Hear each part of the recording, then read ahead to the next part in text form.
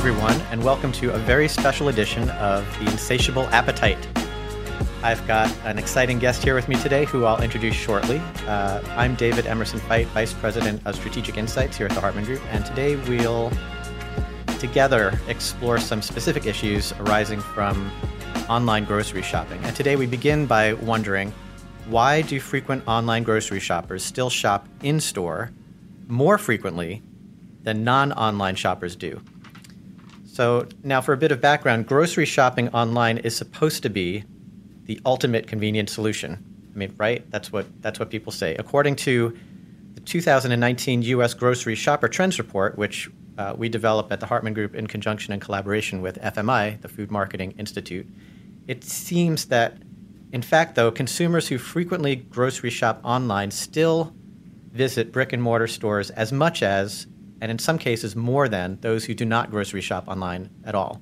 So apparently these online grocery shoppers also tend to spend more on groceries than people who don't grocery shop online. But this raises a number of questions. So for example, does this mean that online grocery offerings are somehow failing to make life more convenient for shoppers, or what?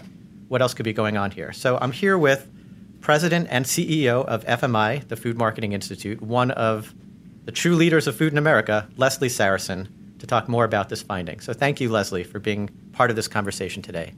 Well, thank you so much for having me join you, David. I'm happy to be with you today and always glad to discuss grocery shopping habits. As you can imagine, that's a favorite topic of conversation at FMI. And we've been doing the U.S. Grocery Shopper Trends research for about 45 years now.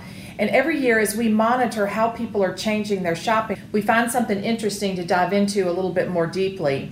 So this year, the deep dive has been into the topic that you just raised, and that's the topic of personalization. Basically, what shoppers want, and in some cases don't want, from their retailers as they seek to fulfill their grocery shopping goals. So a key element is better understanding how consumers are using online grocery shopping as one way among many to meet their personal household needs.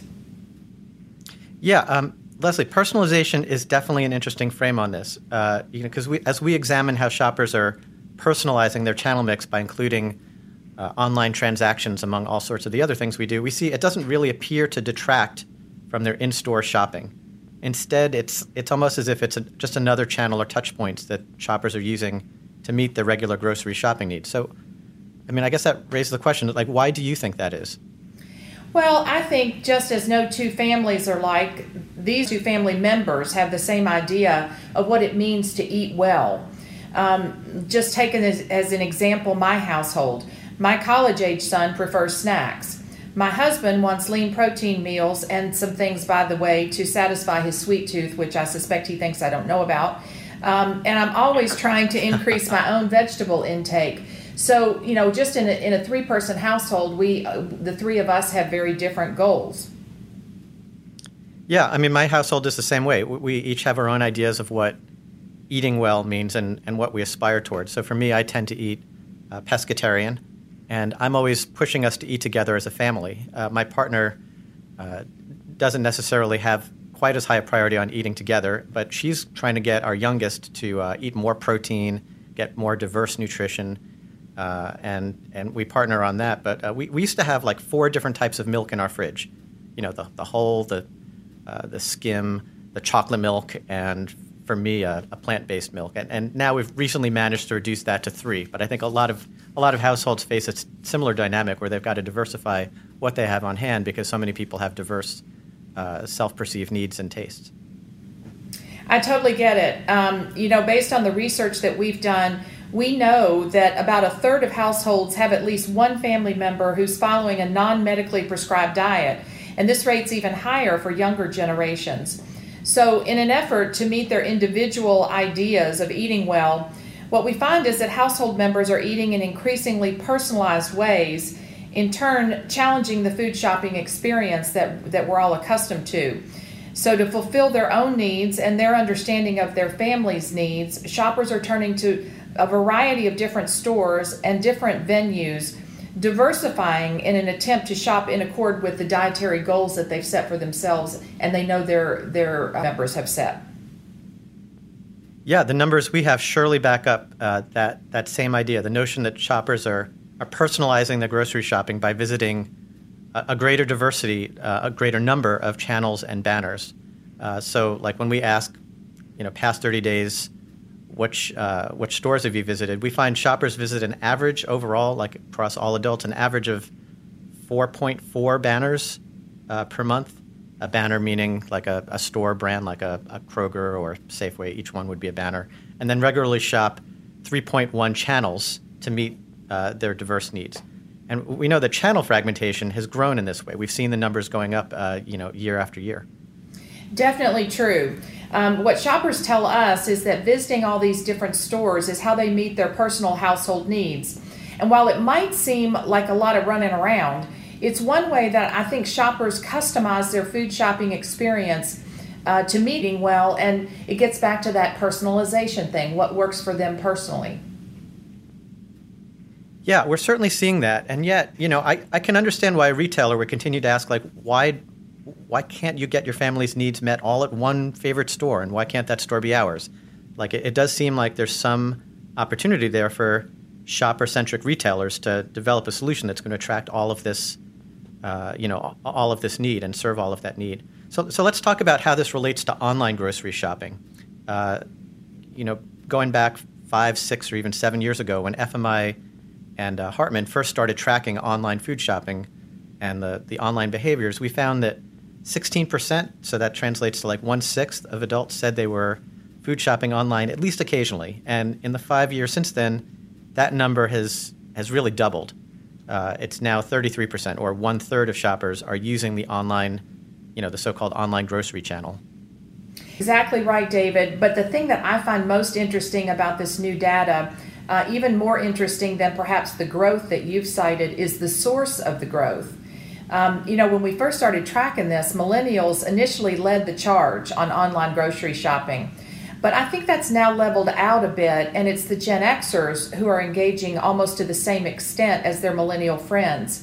And this year we started looking at Gen Z shopping behaviors, and guess what? They jumped into the online shopping fray at nearly the same level that millennials had grown to. So it appears that for Gen Z, online will be an important part of their grocery shopping repertoire from the very beginning of their adulthood. And at the same time, it appears millennials' online shopping grocery habits are plateauing, at least to some degree, but we're watching that one carefully because we're not sure how that's going to play out over time. And with online's reach apparently plateauing there, it might be that further growth of the online channel will come from increase in frequency rather than from winning over new users of online. Right, the reach might have plateaued, but there's the frequency has some room to grow. There's certainly a lot of upside there. Just looking at the online-centric retailers like Amazon and Peapod and FreshDirect, just looking at those online-centric banners, let's call them, and looking at the broad range of all the online services and purchasing touchpoints offered by food retailers, incorporating all of that together, you get like 43% of shoppers have shopped for groceries online in the past year, but only half of those, so 21% overall, engage in any of this, what we would call regularly, on any kind of monthly basis. So that means that about half the reach is really very, very occasional. So like only 10% of shoppers report to be what we would call frequent online grocery shoppers. That is like at least once every couple of weeks, really in the ongoing rotation of channels and purchase methods. So that 10% has lots of ways to grow to get up to the full 43. And this really goes back to who are these frequent online shoppers, the ones that could really matter to these numbers about overall visits and overall visits to the store, and why is it that they're utilizing both in store and online to meet their household food shopping needs? Well, as you can imagine, we're following that pretty closely as well. And I think frequent online shoppers broadly resemble the sorts of people who've long been described as the early adopters. And we're talking here about well-resourced millennials. They're heavily represented in this group, both from a high income and a high education standpoint. And we also, interestingly, find that men are slightly more inclined toward online grocery shopping. Our frequent online shoppers also tend to be urban, and I guess that seems pretty natural and goes with the young and well-resourced. but it also means these aren't necessarily people who have been underserved by brick and mortar retail. And also, and this one I think makes perfect sense, the most frequent online grocery shoppers tend to be parents with kids at home. Now, this is not the stereotype of the tech-focused early adopter or the fashionable singles with lots of disposable income.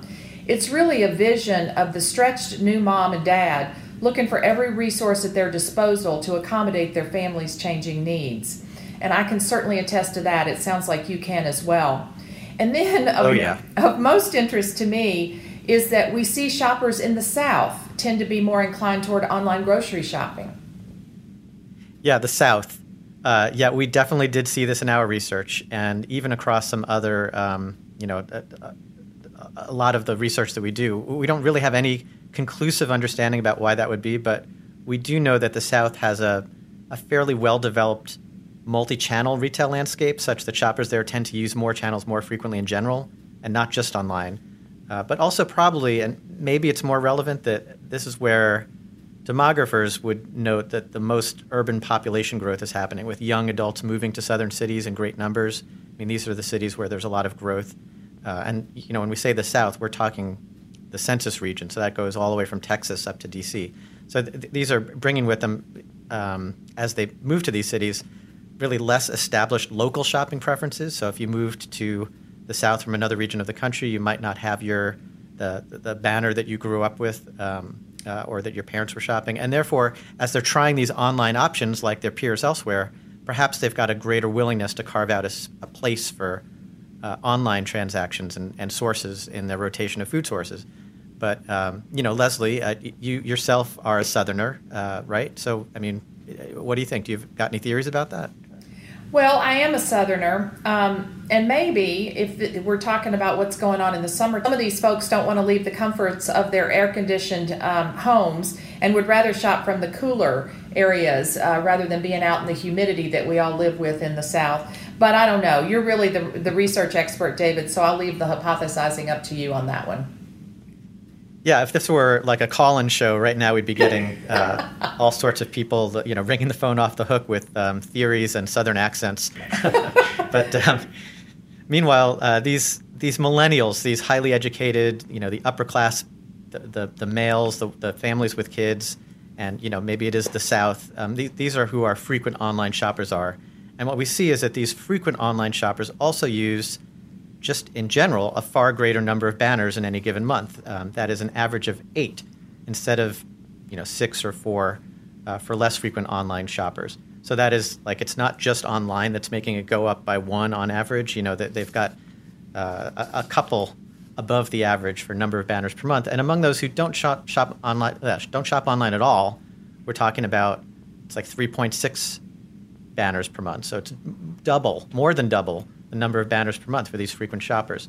So these online shoppers, these are really people who shop around, I guess, as Smokey Robinson might say. They're shopping around to meet their needs. Well, I think that's right. Definitely it's the case that these frequent online grocery shoppers also have a higher number of average weekly grocery trips and weekly trips to the primary store than the monthly, occasional, or not at all online shoppers.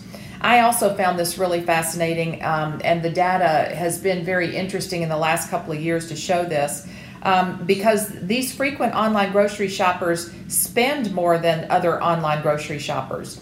Their total weekly grocery spend is roughly 22 to 50% higher than other online grocery shoppers, and I just think that's fascinating, wonderful as well.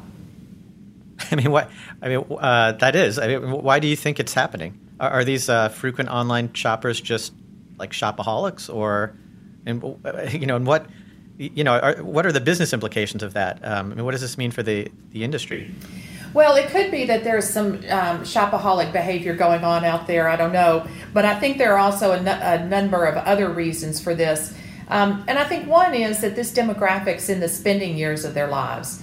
I think just anecdotally, the older millennials on the staff here at FMI are beginning to buy houses, they're having kids, and investing in more of the material items in life.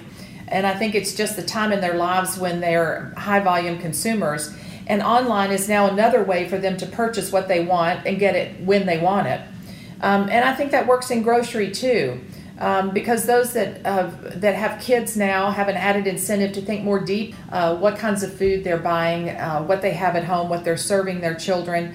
They're doing more menu planning than they've ever done before. And I think some of this just gets expressed in more food shopping and more strategy going into the efforts around grocery shopping. Yeah, I mean, I guess this might be a lucky thing if you're an online retailer, and retailers offering any kind of online to delivery option should see more business from these larger households. Like if they look at their customer base, the large households would be the ones they're going to end up with more in their shopping carts, and that by itself, that's going to make it easier to justify whatever delivery fees they might be charging. So the household economics of this make online more attractive to these larger households. And plus, with a longer list for these families to keep track of, some of the online tools for remembering and like leveraging your purchase history probably have some special benefit to these families. Just longer lists, more to keep track of, and therefore the incremental benefit of these digital tools could be greater. And then the tendency you were talking about before for individuals and families to recognize a diversity of personal eating needs that might very well be multiplied in larger households. So the more people there are in the household, the more diets you've got to manage. So regardless of whether there's some kind of hidden cause and effect between online shopping and personalization, there's surely a need for retailers to support personalization both in the store and online, especially for family households, not just the people who eat alone who might have a chance to personalize their eating a little bit more effectively. So if you're supporting and driving personalization, you really need to be elevating online in your mix and vice versa. So beyond these overlapping demographics, what other implications do you see? Well, I think this is the classic example of why food retailers need a both-and strategy, not an either-or and when it comes to online grocery shopping. Because if shoppers want what they want when they want it, food retailers need a seamless, really a smooth and just seamless experience with both their in-store and online experience that meets shoppers' needs. So your in-store experience might specialize, for example, in an amazing fresh food experience.